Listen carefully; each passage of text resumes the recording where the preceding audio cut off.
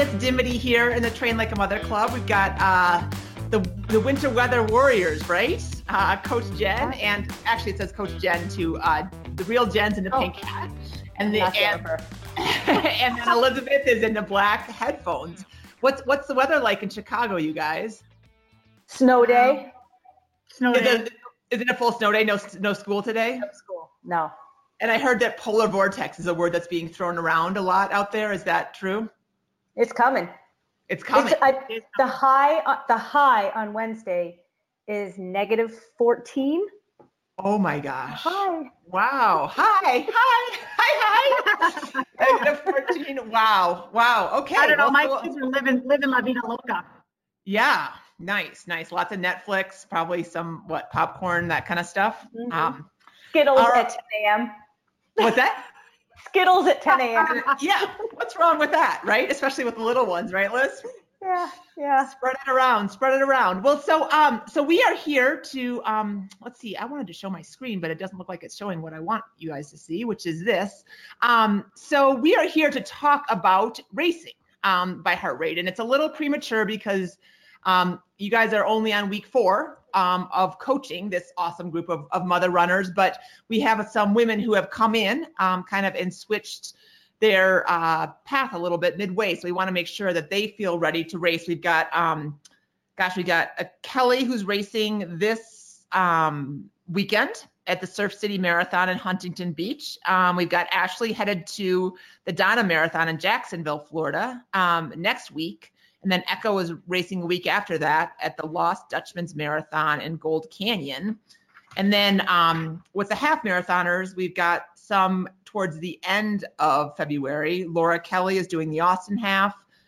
Disney Fairy Tales coming up for Amanda. So we've got probably 5 or 6 racers in February. And then, of course, as the rest of the country warms up, racing season kicks off, the spring racing season for the rest of us. So what we wanted to do was just take a minute. You guys were really helpful and created this document that basically talks about race prep and strategy as far as what you want to do 2 weeks outside of a race, 1 week outside of a race, how to pace yourself during the race. And then we have some other questions and stuff that we want to hit on as well that are not in this document. But before we start, I wanted to ask you guys, I mean, when you think about race strategy for half marathon and marathoners, is there a word or something that comes to mind or a strategy that you feel like is a nice blanket statement? For me, for the marathon, it would be patience. I think that most people, not all people, but a lot of people that are even experienced marathoners really do a poor job of managing the first 10K and even first half of the marathon. So I would say patience for the marathon. And then for the half marathon, I would say almost like toughness, because I think the half marathon pace is really hard, the open half. And, matter of fact, when Elizabeth and I were putting together the plans, one of the things that was really hard is trying to figure out goal pace workouts for a half marathon, because frankly, that's a really fast and hard pace if your goal pace is within the range that you think you can hit. So I would say toughness for the half and patience for the full. I love it. Would you add anything, Liz, or let her answer Stan? Patience for the marathon, just be in it for the long haul. And the word that came to my mind with the half marathon was suffer. Which is not a pretty word, but it's like you have to prepare to suffer, especially in that last 5K. It's a very painful experience, the last 5K. You're just tired, but it's not like marathon pace where you're just cruising along. It's challenging. It's up there. Be ready to suffer, dig in and suffer. Absolutely. And that's obviously if you're going for a goal time. It's a different thing if you're going to help a friend across the finish line or something like that, of course. Right. So this document that I have on my screen right now is the marathon one. We also have a half marathon one. I'm going to share the marathon one. And we have these also, I will distribute them after this. They're hot off the design press. So let's talk a little bit, 2 weeks out of race day, you're heading into the taper. So with a reminder. I know people know what it is, but I think it's sometimes helpful to hear again why it's so important. So you want to talk about, Liz, why the taper is so important? Sure. And the document does a really nice job of explaining it, where as you get fitter, there's more fatigue behind you, because the process of building fitness can be very tiring with all of the different workouts. So in the taper, you start to pull back that workload so that fatigue can start to dissipate. And it happens gradually. It's not like all of a sudden overnight you're going to get really fast and feel really good. And often, because you're making a change, you're going to feel worse before you feel better in a taper. So it's not unusual when you're tapering to feel grouchy or slow or hungrier, because your body's sensing, hey, you're changing something. What's going on here? So, the goal is, though, that you arrive at race day very fit and very fresh. So you have to be fresh to use your fitness. If you arrive to the race really tired but really fit, you won't be able to use that fitness, because you're just going to be overloaded. So you have to shed some of that fatigue. And in doing so, you do lose a little bit of fitness, because, the workload goes down, but that's okay. That's totally normal. You still have this awesome fitness that you'll get to use. Yeah, you're still riding the wave pretty high, your crest of fitness. Absolutely. And one of the things that I often see comes up is those like little niggly pains, because I think part of it is that you don't have anything else to concentrate on. You're not like, I have to go run 18 miles this weekend. So you're not thinking about that. But, I often say it's, unless it's like, obviously, something that is major where you can tell that it's a serious issue. Like sometimes I just feel like it's the body, like just exhaling, like relaxing finally. Is that, do you guys experience that personally when you head into a taper, or your athletes? Oh. Yeah, absolutely. And I think part of it, like you said, is just mental part. Just, oh my gosh, I'm going to get hurt. Or I always make the comment, to athletes and friends, wrap yourself in bubble wrap the last couple of weeks before your race, because people do the craziest things. Like they'll be training for a marathon or an Ironman, and they'll just take a walk and like step off the curb wrong and like tweak something. And I'm like, oh God. So part of it is us just being ultra sensitive. And the other part of it is the body's resting and repairing. So during the taper, there's a repair process and a healing and a recovery process that's going on, and things start to kind of niggle a little bit during that. So you do have to keep clarity with that, knowing that that's part of the process, and 99% of the things that you're feeling are normal. Sure. And so then there's just a couple things here, this nutrition and focus on your breath. Those are just stuff that we have created with another mother runner. So if you've worked with Ellie, the nutritionist, she created a taper recipes, which are really good, kind of easily digestible, super highly nutritious foods. So that's worth looking at. The race day prep, she just talks about starting, some vitamin C, 2 weeks out. So stuff like that is going to be helpful as far as just staying healthy. It should come up. Yeah. Taking some vitamin C, plan your meals, sleep, avoid processed sugars, avoid fibers, stuff like that you might already know, you may have already seen, but I just thought it would be nice to have it all in one place. Similarly, Dr. Justin Ross, the sports psychologist that works a lot with us, he has a pre-race or pre-run mental focus. And one of the things, and we'll talk about this a little bit later, but one of the things that's really hard, I think, when you are racing by heart rate is you're probably used to running by yourself, and you're by yourself, you're solo, you can control your heart rate just by controlling your speed. And then all of a sudden you get in this corral with, 5,000 other people that are also running the same thing, and all bets are off, right? And so this pre-run mental focus is just a nice way. It's like less than 5 minutes of focusing your breath, bringing your focus back into what you are capable of, and trying to just kind of make sure that you are as centered and grounded as you can be on race day. So that's something to practice if you need something to do while you're tapering. And then you guys talk about writing your race plan. This one, remember your reasons, just really stuck out to me. Can you talk a little bit about that, Jen, and talk about why that's really important to have your why down before you hit the starting line, and probably even before you start your training, but definitely before the starting line? Sure. I think sometimes we get caught up in signing up for races because a friend's doing it, or we get caught up racing because we feel like we have to do something like a race, half marathon or a marathon. And so I think the athlete has to really ask herself, why am I doing this? What is the motivation to get me up when it's, we get 10 inches of snow overnight and it's -50 outside? Why are we doing this? And so there has to be a gut reason why, the passion, the drive, the mojo, the motivation to kind of get you guys up out of bed and to do it and to coordinate. I think, it gets exhausting. I remember having little kids, and the most exhausting part of it was coordinating schedules. I mean, I was so crabby and exhausted by coordinating schedules that the run was the easiest part of the day. So for me, just the why of it was a break for me. It was something that I needed for mental clarity, and so you have to have your why. The why could be a PR. It could be to be your neighbor friend Sally. It could be to be your husband.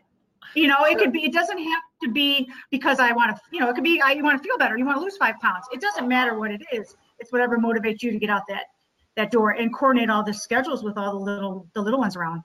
Yeah. Well, I think it's also important to, you kind of touched on this, but having your why matters a lot at mile 20 of a marathon, or mile 11 of a half marathon or whatever, when it's really, really like, oh, why did I do this again? Oh, here's why I did it again.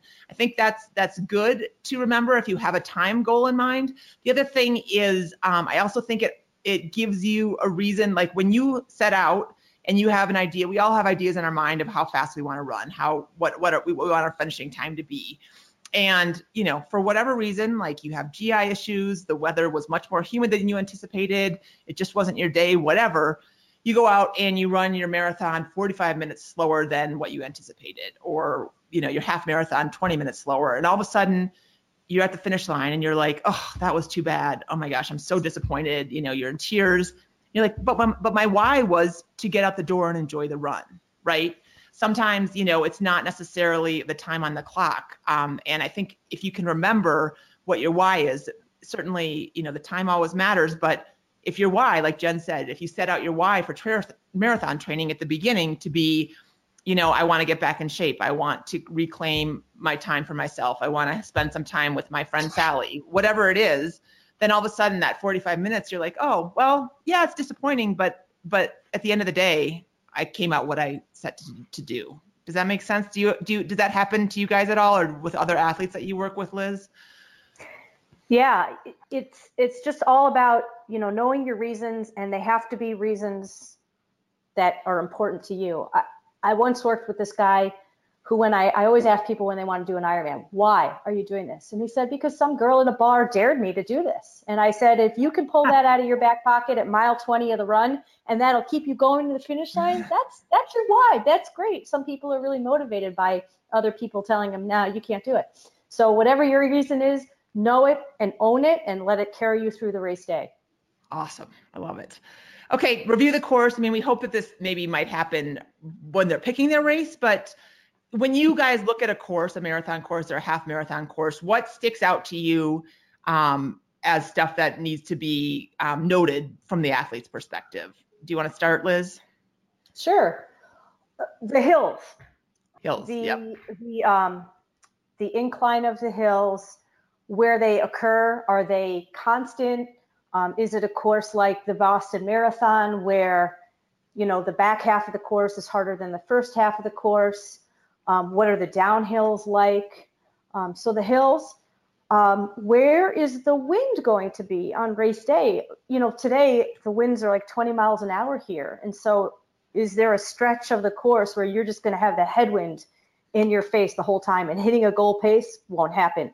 But that in the tailwind, it'll be easier to hit your goal pace, but you're going to get hotter quicker. So just knowing where the wind is and the speed of the winds, the surface that you're running on would be what I would put into the terrain category. Is it all pavement? Is it concrete? Is it crushed gravel or dirt? Is it a trail run? So these are things that might influence your pacing. I can't think of any other. Jen, can you think of anything else? Aid stations. Aid stations.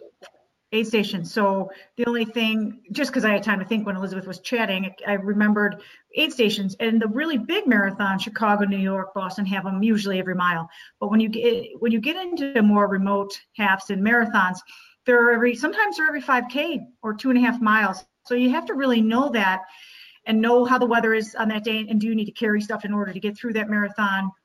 Or can you rely from the course? And so weather, terrain, course, and aid stations, like Elizabeth had talked about earlier, all matter, and something that needs to usually is outlined in the athlete guide that's provided by the race director for the race. Sure, absolutely. That's a really important point. And then it's anticipating speed bumps. Really stuck out to me too. I mean, a lot of times I know when I in the middle of a long run or towards the end of a long run, I often put myself in at the end of the race, right? And like, oh, this is how I'm going to feel. I'm going to keep going. Like the trees can all of a sudden be a cheering crowd. And, it's just, I can put myself in the race, and that feels really good.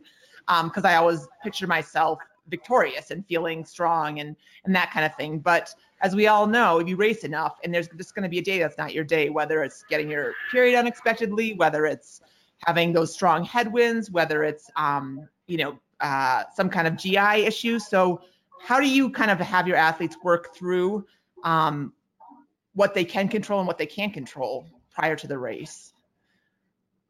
Go ahead, Liz. I like to have people create a what if list. And so we're going to, the best way to face your fears is to just face them.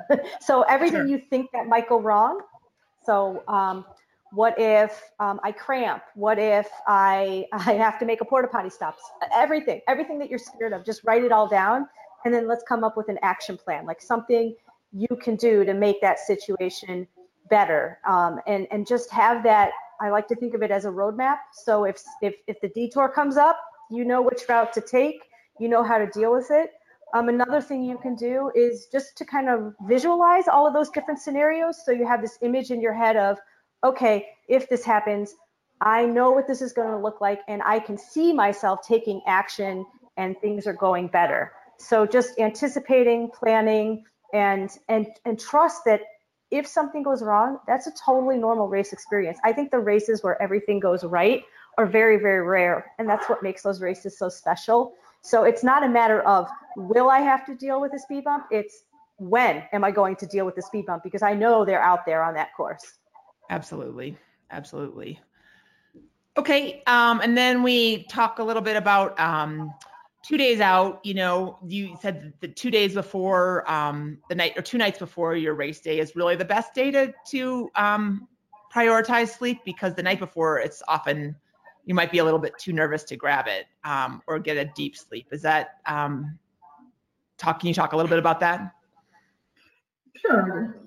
Usually there's travel involved, or there's stress, or all the worry, concern, anxiety that builds as we get into the race during race week. So we talk a lot about, with our athletes, kind of almost top loading, sleep as much as you possibly can. If you can sleep 20 to 30 minutes more per night, then do it. If it means you need to cut your run down by 5 minutes, do it. If you need to, just be super flexible with it during the week. Sleep trumps everything. Because what happens too is sometimes during the taper, our bodies are resting and relaxing, and sometimes we get sick. And what we're trying to prevent really is people not getting sick, especially this time of the year. I think my biggest stressor as an athlete and as a coach is getting sick right before your big race, whether it's a marathon or half marathon or triathlon, whatever. Because, you do all that work and then you show up and you're sick. And it's usually, when we get sick, it's usually a cold. And then we can't breathe. And so it gets complicated. So anyway, the point of the whole thing is don't skimp food. Don't try to lose 5 pounds during race week. Eat well. Carbs are your friend. And sleep as much as you possibly can, and err on the sleep side during race week. Perfect.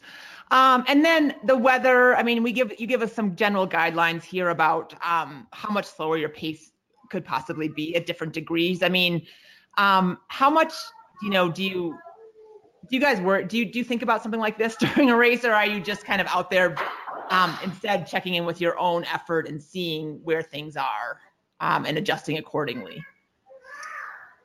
The only time I would personally make an adjustment is when we start to get into the upper 70s and 80s in a race, because that's hot and the heat stress builds up, and you have to take that into account with your pacing and the way you distribute your effort on the race course.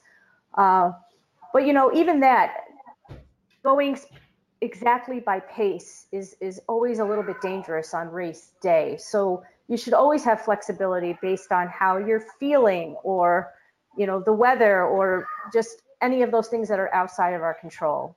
Just be willing to be flexible.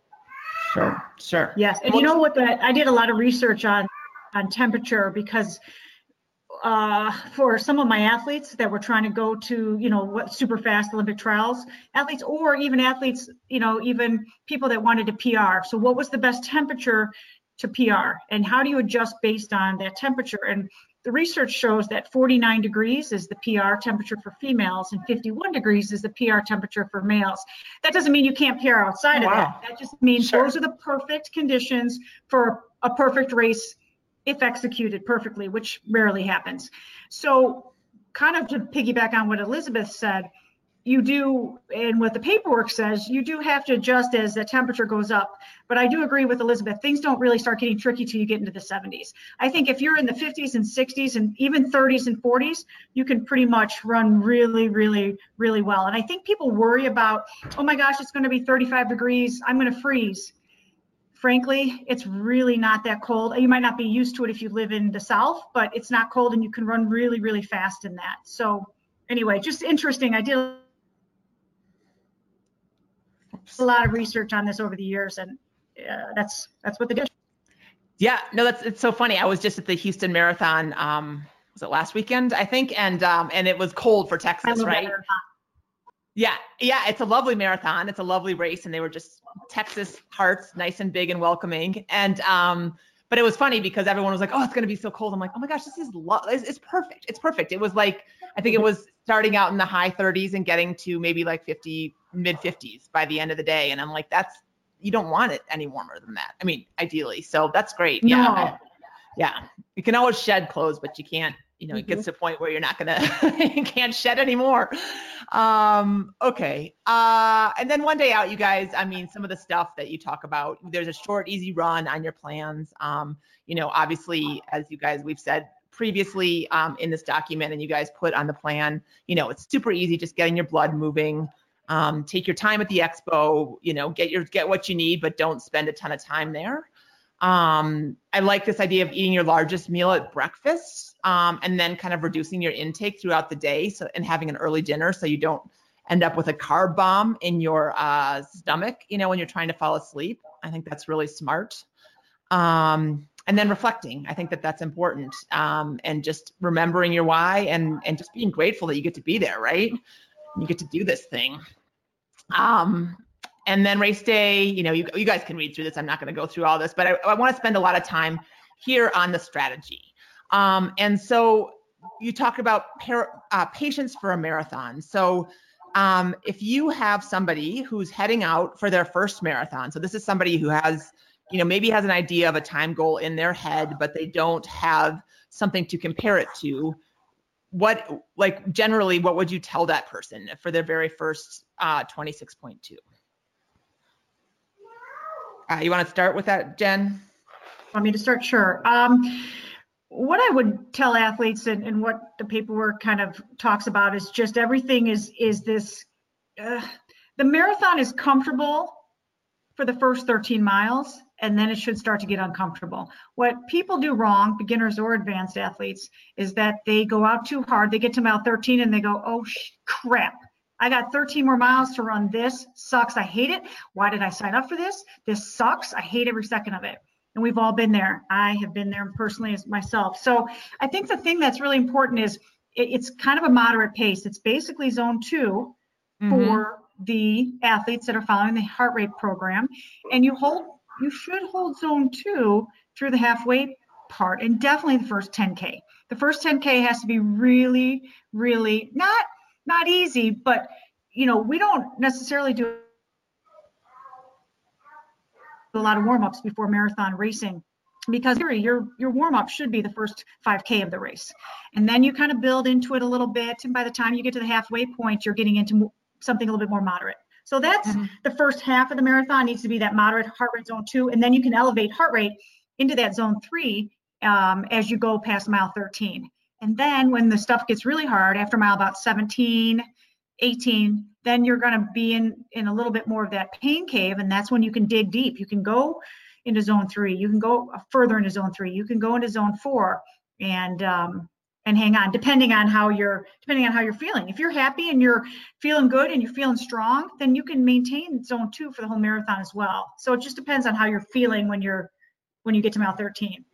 Yeah, that's great. So Liz, I mean, so one of the things that you guys wrote was you can't bake time in the marathon. And I think it's so easy to hear and believe. And then you get out there and you're like, oh my gosh, I feel so good. And like the music is playing and there's like people all around you and there's just momentum and your legs are fresh and it just feels so good. Like, how do you pull yourself back from that mentally? You have to hold back really hard. Yeah. And this starts in training. And this is why, we really encourage people, take the first 10 minutes of every run so slow, like silly slow. So you start to get used to that feeling of, I'm just going to settle slowly into every run. And then from there, just, I tell people in a marathon, if you're feeling good in those first 13 miles, bottle it up, open it up at like mile 18, mile 20, when you're really going to need it. Because you don't need it. Like Jennifer was saying, the first half of it, you're going to feel good. You're mentally fresh. There's usually a lot of spectators, and then it starts to get ugly on the other side. And that's where you need to be able to dig in and get ready to race. The race starts, if not at that halfway mark, the 18-mile mark or the 20-mile mark, wherever you start to feel yourself unraveling a little bit, that's when the real race starts. So make sure that you hold back that first half so you're ready to kind of battle in that last half. Yeah. And so what happens? So this little blue box down here is about the heart rate zones. And, obviously you guys will have them a nice groove carved with them as you hit race day. But what happens if I go out and I'm at mile 4 and say my zone 2 ends at 142 and I look down and I'm at 166? Like, what do I do? Because I'm going to freak out because I'm not where I'm supposed to be. And I'm going to feel like I'm burning up energy, which of course burns up even more energy, mental energy. So like when you are not able to be in the zone that you want to be, or you feel like it's not working, what do you do? So I would first cross-check. How's your pace? And where's your RPE, your rate of perceived exertion? If the perceived exertion is slightly higher than it should be, and your pace is faster, okay, well then you need to slow down. Okay. If it feels easy and your pace is approaching goal pace, I would proceed with caution at that point, because again, your heart is that window into what's going on inside. For some reason on that day, your heart rate is a lot higher, and so there's some type of stressor going on. Will that stressor have a big impact on you later in the race? You don't know, but you certainly don't want to get to that point later in the race and not have any, strong heartbeats left to use, if that makes sense. So you might want to dial it back a little bit. But let's say you feel good and everything seems okay, but you're just really getting mentally beat up by what you're seeing on your heart rate monitor. Take it off, turn it off, flip the screen. Don't worry about it. Proceed as planned and see how things go. I mean, part of having a great race is just being willing to take that big risk and just see what happens. Sure. Has that happened to you ever in a race, Jen, where you're like, whoa, this is not where I want to be? And what do you do? Or Liz, either one of you guys. I'll let Jen take it. I'm laughing. Yeah, right. Yeah, thanks. Hey, thanks, Elizabeth. Matter of fact, I ran a marathon in December in Tucson and totally, can I swear? Sure. I totally fucked it up. Because what did you do? And listen, I've run a lot of marathons in my life, and this is what I did. Okay, and we need to talk about pace groups because it's very important in marathons. And I think here's the thing. My heart rate was high because I was at altitude. We knew it was going to be high. I was at altitude. We started at 7,200 feet of elevation and ran downhill. Yeah. I was out on the course, I practiced, I knew it was downhill, but I still live in Chicago at the end of the day. I wasn't out there necessarily to have a time goal, but I wanted not to embarrass myself. I managed to succeed on the ladder. Okay, good. So I basically embarrassed myself, but that's okay. And this is why it's all learning. Anyway, the point of the matter is that I got out there and I was breathing pretty darn hard, and I kind of knew I was breathing hard, but the paces were coming easy. Well, sure, the paces were coming easy. I was running downhill, and it was miles into 26-mile race. So I went with the pace group because I felt like they were going too slow for me. They weren't. But I felt at that time I got cocky, and I thought I'm going to run with the pace group, but I'm going to run slightly ahead of them because I'm faster than they are. No, I wasn't. So by mile 12 and 13, when I got into the hills, I had no energy left. I screwed up. I was eating. It wasn't a fueling issue. I overran by heart rate the first 13 miles of the marathon. So once I got into hills, which I'm not accustomed to because I'm in Chicago, not to make an excuse, it's just a fact.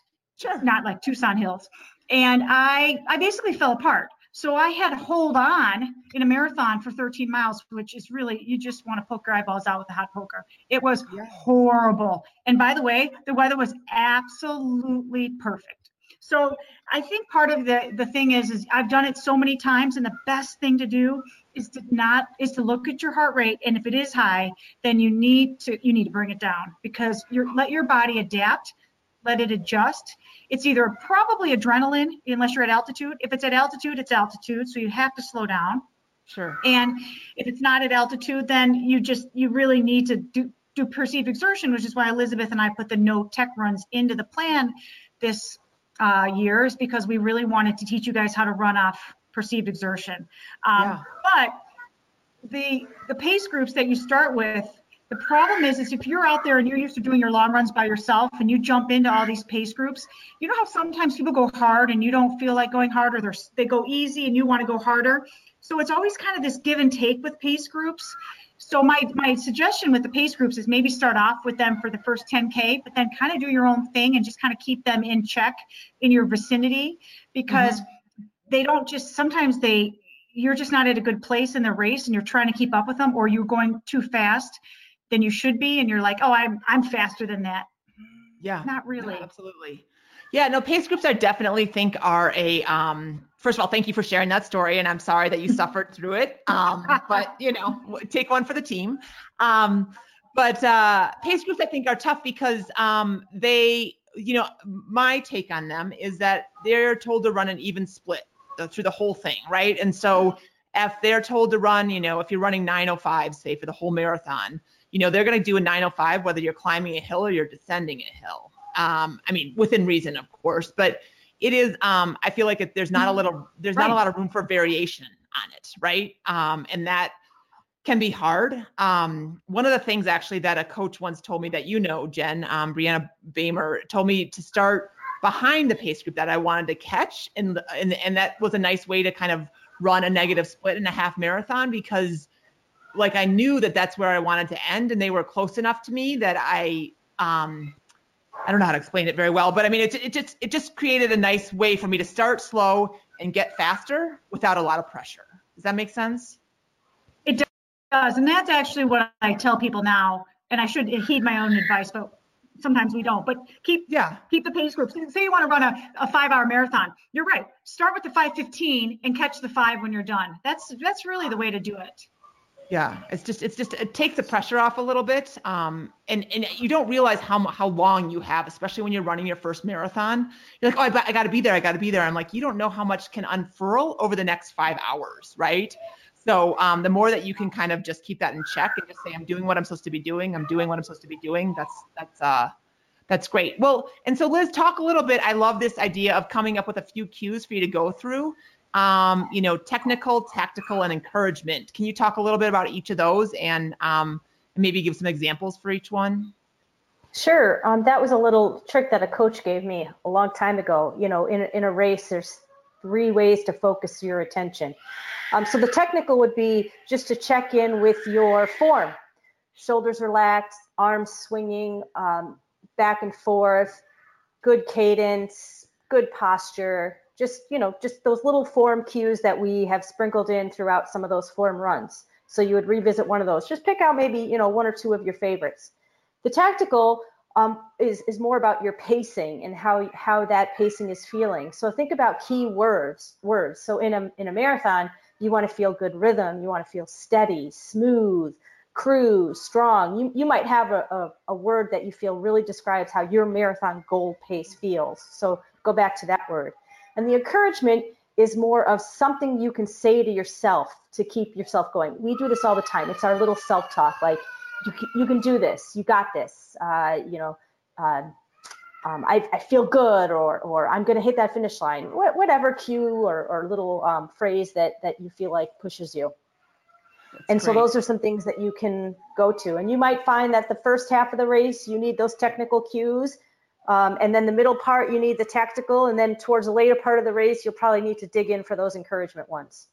Yep, for sure. And if you're listening to this and your race is not next week, I mean, this is something that you should be practicing on long runs as well, right? The more that you practice and kind of get that mental muscle carved, as far as like, oh, I don't feel good. Okay, let me think about my posture. Oh, I don't feel good. Let me encourage myself, right? Just so you can remind yourself to do that. The other part that I really liked about this part, or actually two things. Let's first talk about, stay focused on your pace. Slowing in this part of the race is often a result of not concentrating versus not being able to physically maintain this pace that you've picked. And I love that because they're trained to run a strong 20 miles, right? I mean, if you're doing the marathon training plan or you're doing the half marathon, you're trained to run a nice solid chunk of a strong distance, right? Right. And part of the thing too is that you have to put the effort. Let's say you're trying to run a 9-minute mile. Well, it goes without saying that the 9-minute mile at mile 12 feels a whole lot different than the mile 9 does or 9-minute miles feel at mile 18 and 21. And so you have to put out more effort for the same pace as the race goes on. And that is something that you have to learn in training. That's really hard. It's not something you can read about or educate yourself on. You just have to kind of feel that phenomenon.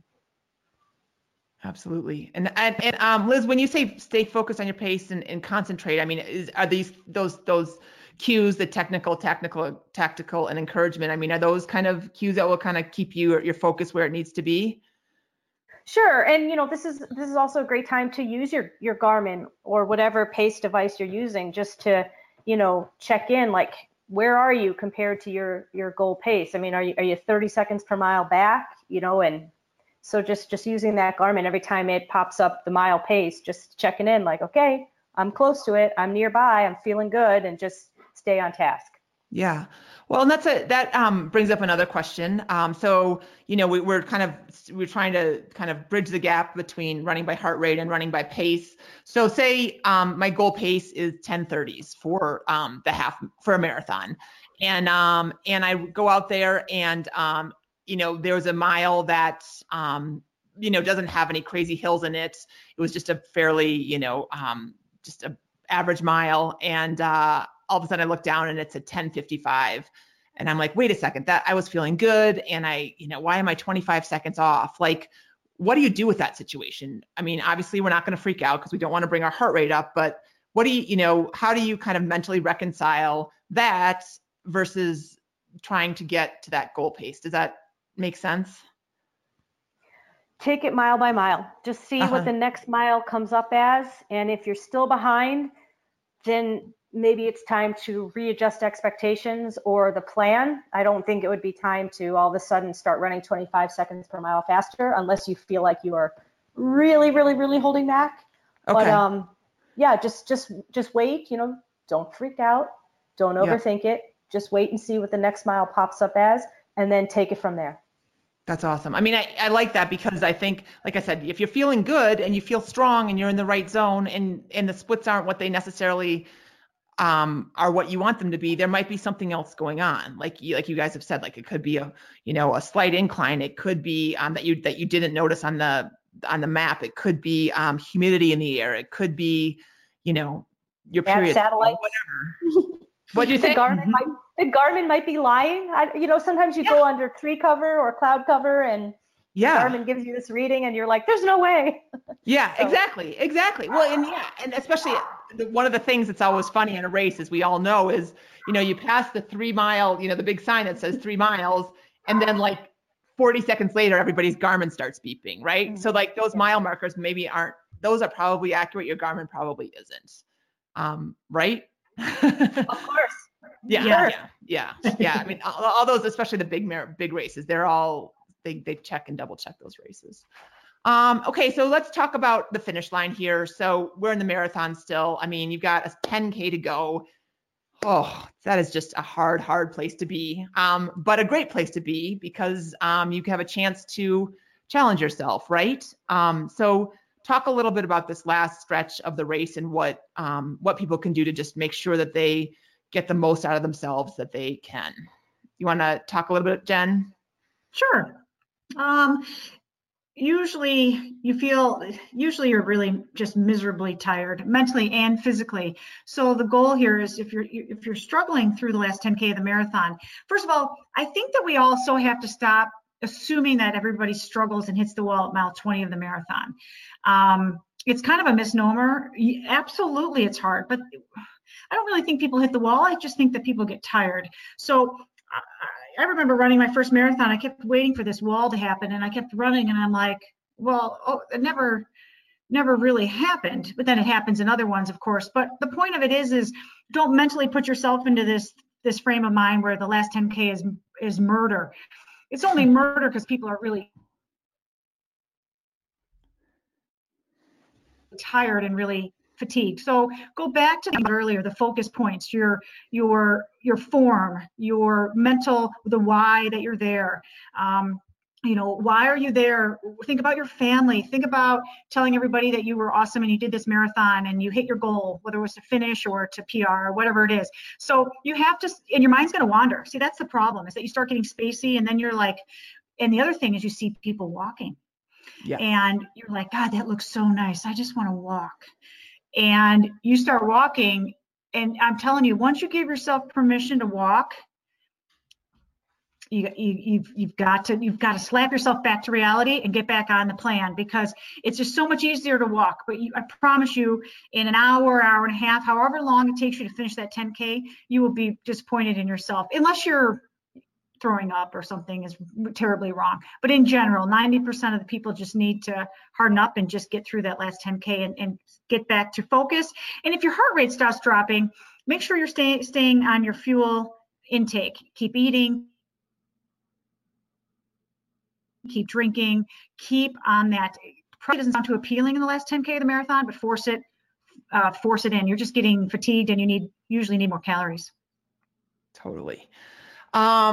So, and the other thing, Liz, let's talk a little bit about this. I think sometimes, especially if you are having that moment where you're just like, oh my gosh, my legs are lead and this hurts. Sometimes, especially if you see somebody flying by you, like, why aren't they hurting? Like, this hurts for everybody, but I think it's hard to remember that sometimes in the middle of or towards the end of a race. I mean, can you talk a little bit about kind of the allure of why we like to put ourselves in this place and remind, from a coach's perspective, that, it hurts for everybody? It hurts for everyone. I think the faster you go, probably the more it hurts. So if you're out there suffering, you're normal. There's nothing wrong with you. You're not doing anything wrong, and you're still well trained and prepared for it. But it's just a matter of taking it mile by mile, focusing on just focusing on something else. And so when you get to those last few miles and they really hurt, you can disassociate, which means you start to feed off of the crowd, or it's a beautiful course, or focus on anything but yourself. Some people just need to take the pain and take the focus off of themselves and put it onto something else, like, oh look, sure, a tree, oh there's a squirrel, and then, but some people associate and they go inward, and they have to go, okay, Liz, you can do this, one foot in front of the other, get it to that next light pole, just stay relaxed. And so you just have to come up with different strategies, and you might need a different strategy for every single mile. And don't feel like if you're pulling out all these tricks that you're doing it wrong, or there's something wrong with you. That's just what it takes. And just, keep your sights set on that finish line. Yeah. So what do you do personally when you get to that point in a race, whether it's a triathlon or a marathon? Yeah, I don't run marathons. That's what I do personally. Sure.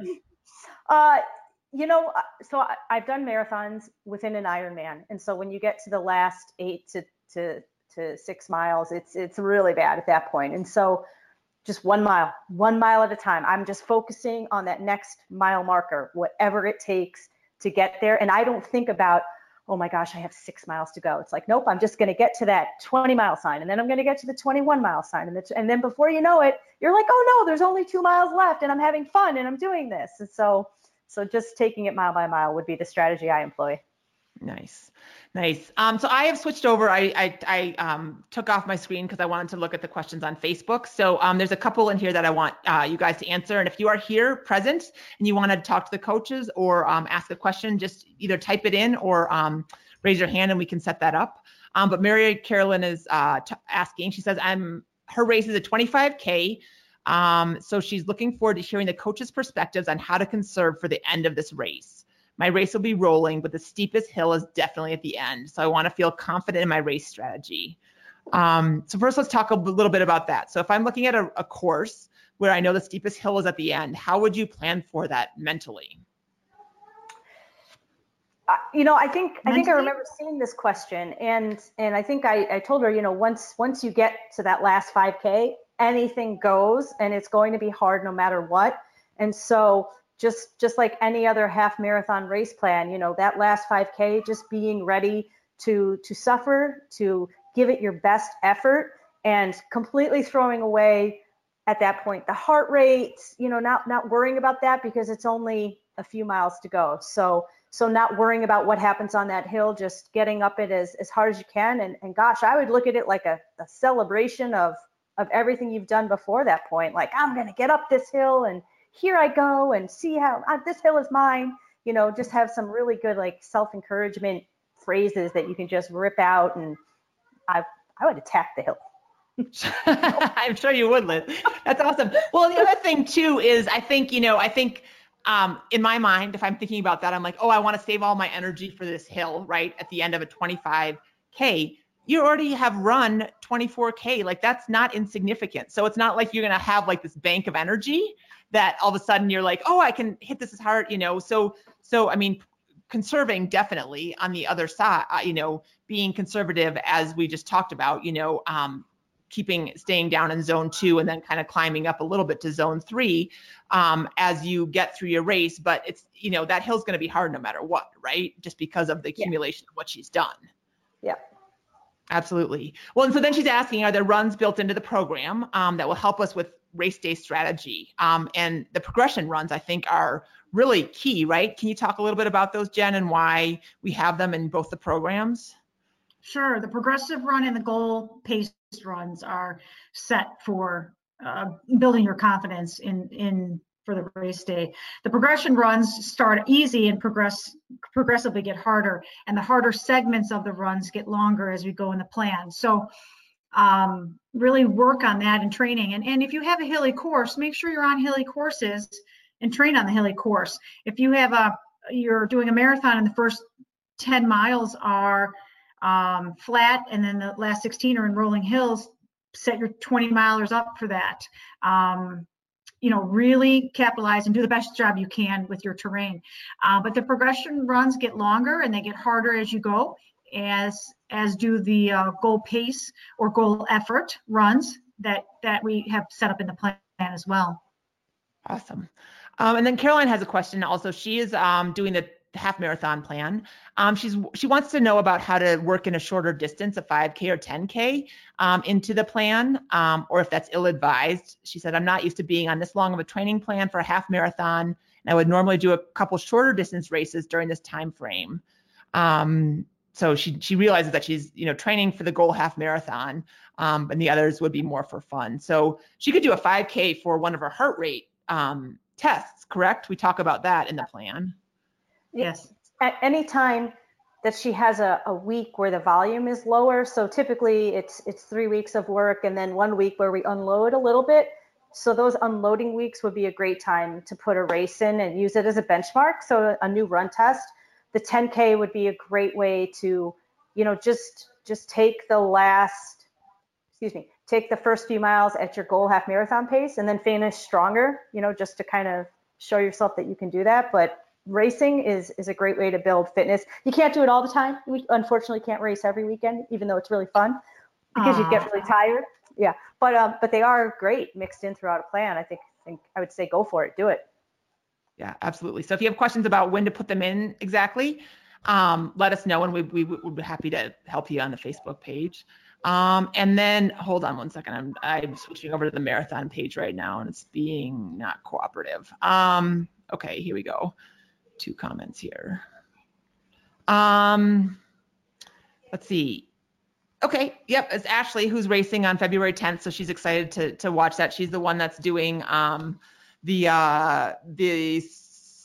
Donna Marathon in Jacksonville. And yeah, I'll come to Florida with you, Ashley, on the 10th. That sounds lovely. Cool. And so, and then I've got a question over here on the webinar thing. Let's see here. Let's go over here to questions. Someone's raising their hand. I'm sorry. Jan. Okay. Let's see if I can unmute Jan and see if she can talk. Hey, Jan, can you hear us? Yep, I can. Hey, how you doing, Jan? Good. Good. I messed up the raising your hand. I was trying to write in a message, but. Oh, that's okay. You can talk to us live. What do you have on your mind? Okay, I signed up for the 10K plan. Uh-huh. But I have a 10K this weekend. So I've been running pretty regularly, but basically easy runs, except for like the last 2 weeks, I've been doing the intervals and the pickups and stuff that are in the plan. So I'm just wondering what zones I should be looking at my heart rate in. Like you were saying, for the marathon, do zones 2 for so many miles. What about the 10K? It's such a short race. Good question. For the race day, you need to do a warm-up for the 10K race. And there's details in the warm-up, 10 minutes, 12 minutes, easy, with some pickups, 10 to 15 seconds before, 20 minutes or 25 minutes before the start of your 10K. The 10K is, as you know, a super hard effort. It's not all out, like something like a 5K, but it is more of a tempo hard effort. So you definitely can be in zone 3. I would start in zone 3 for that 10K. If you're confident enough and you feel good and you're fit and the weather's good and all that other good stuff, you can start in zone 3 and build and get into zone 4 in a 10K. Okay, awesome. Do you want to do that, Jan? Does that sound interesting to you, or would you rather hang in zone 2? No, I don't think I think I generally end up with races being in zone 3. Okay. I'm not so sure about zone 4, but maybe if I can get through 5 miles in zone 3 and then kick it out into zone 4 for the rest. Yeah. I'm in Florida, and it looks like right now beautiful weather. It looks like perfect race weather for me. Oh, good. Good. I like it a little warmer, so it looks perfect for me. So good. Well, enjoy it and let us know how it goes, okay? I will definitely report back. All right. It's great to hear your voice. Yeah, good luck and fun. Thanks. Okay, bye. Bye-bye. Cool. That was a little talk radio moment. All right. So we will create, the 10K we will have a 10K racing sheet as well. Most of the people, no one was transitioning to the 10K running program off of the other heart rate program, so that wasn't a priority for today. So I'll get the half marathon and the marathon sheets out. You guys have done an amazing job. You coaches have done an amazing job on the Facebook page and with office hours. So if people have questions, they can easily hit you guys up there. And yeah, I'm excited to hear about how these races go. It's fun to start a new year of racing. So is there anything else you guys want to add before we sign off? Any other bits?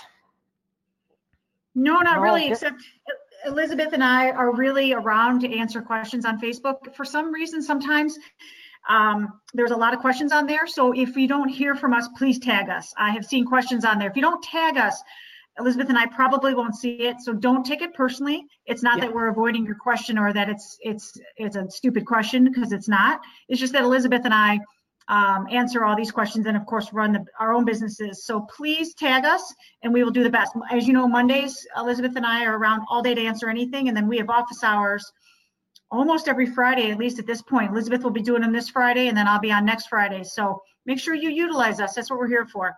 Yeah, absolutely. And we remind you guys of the newsletter, but yeah, that's the biggest thing is that Facebook algorithms change, I swear, almost daily. And so sometimes, unless you're tagged, it's sometimes hard to see exactly what's going on because some posts just disappear into, the swamp of Facebook. So make sure that if you want an answer from the coaches, make sure to tag them. If you just want to throw a question out there and just see what people say, that's always an option as well. And we'd love for you guys to do that as well. Just wanted to make that clear. So awesome. Well, thanks you guys. Thanks coaches for your time. I'll turn this into a podcast as well. And we will see you guys around Running by Heart Rate. Have a good afternoon. Bye. Thank you. Bye.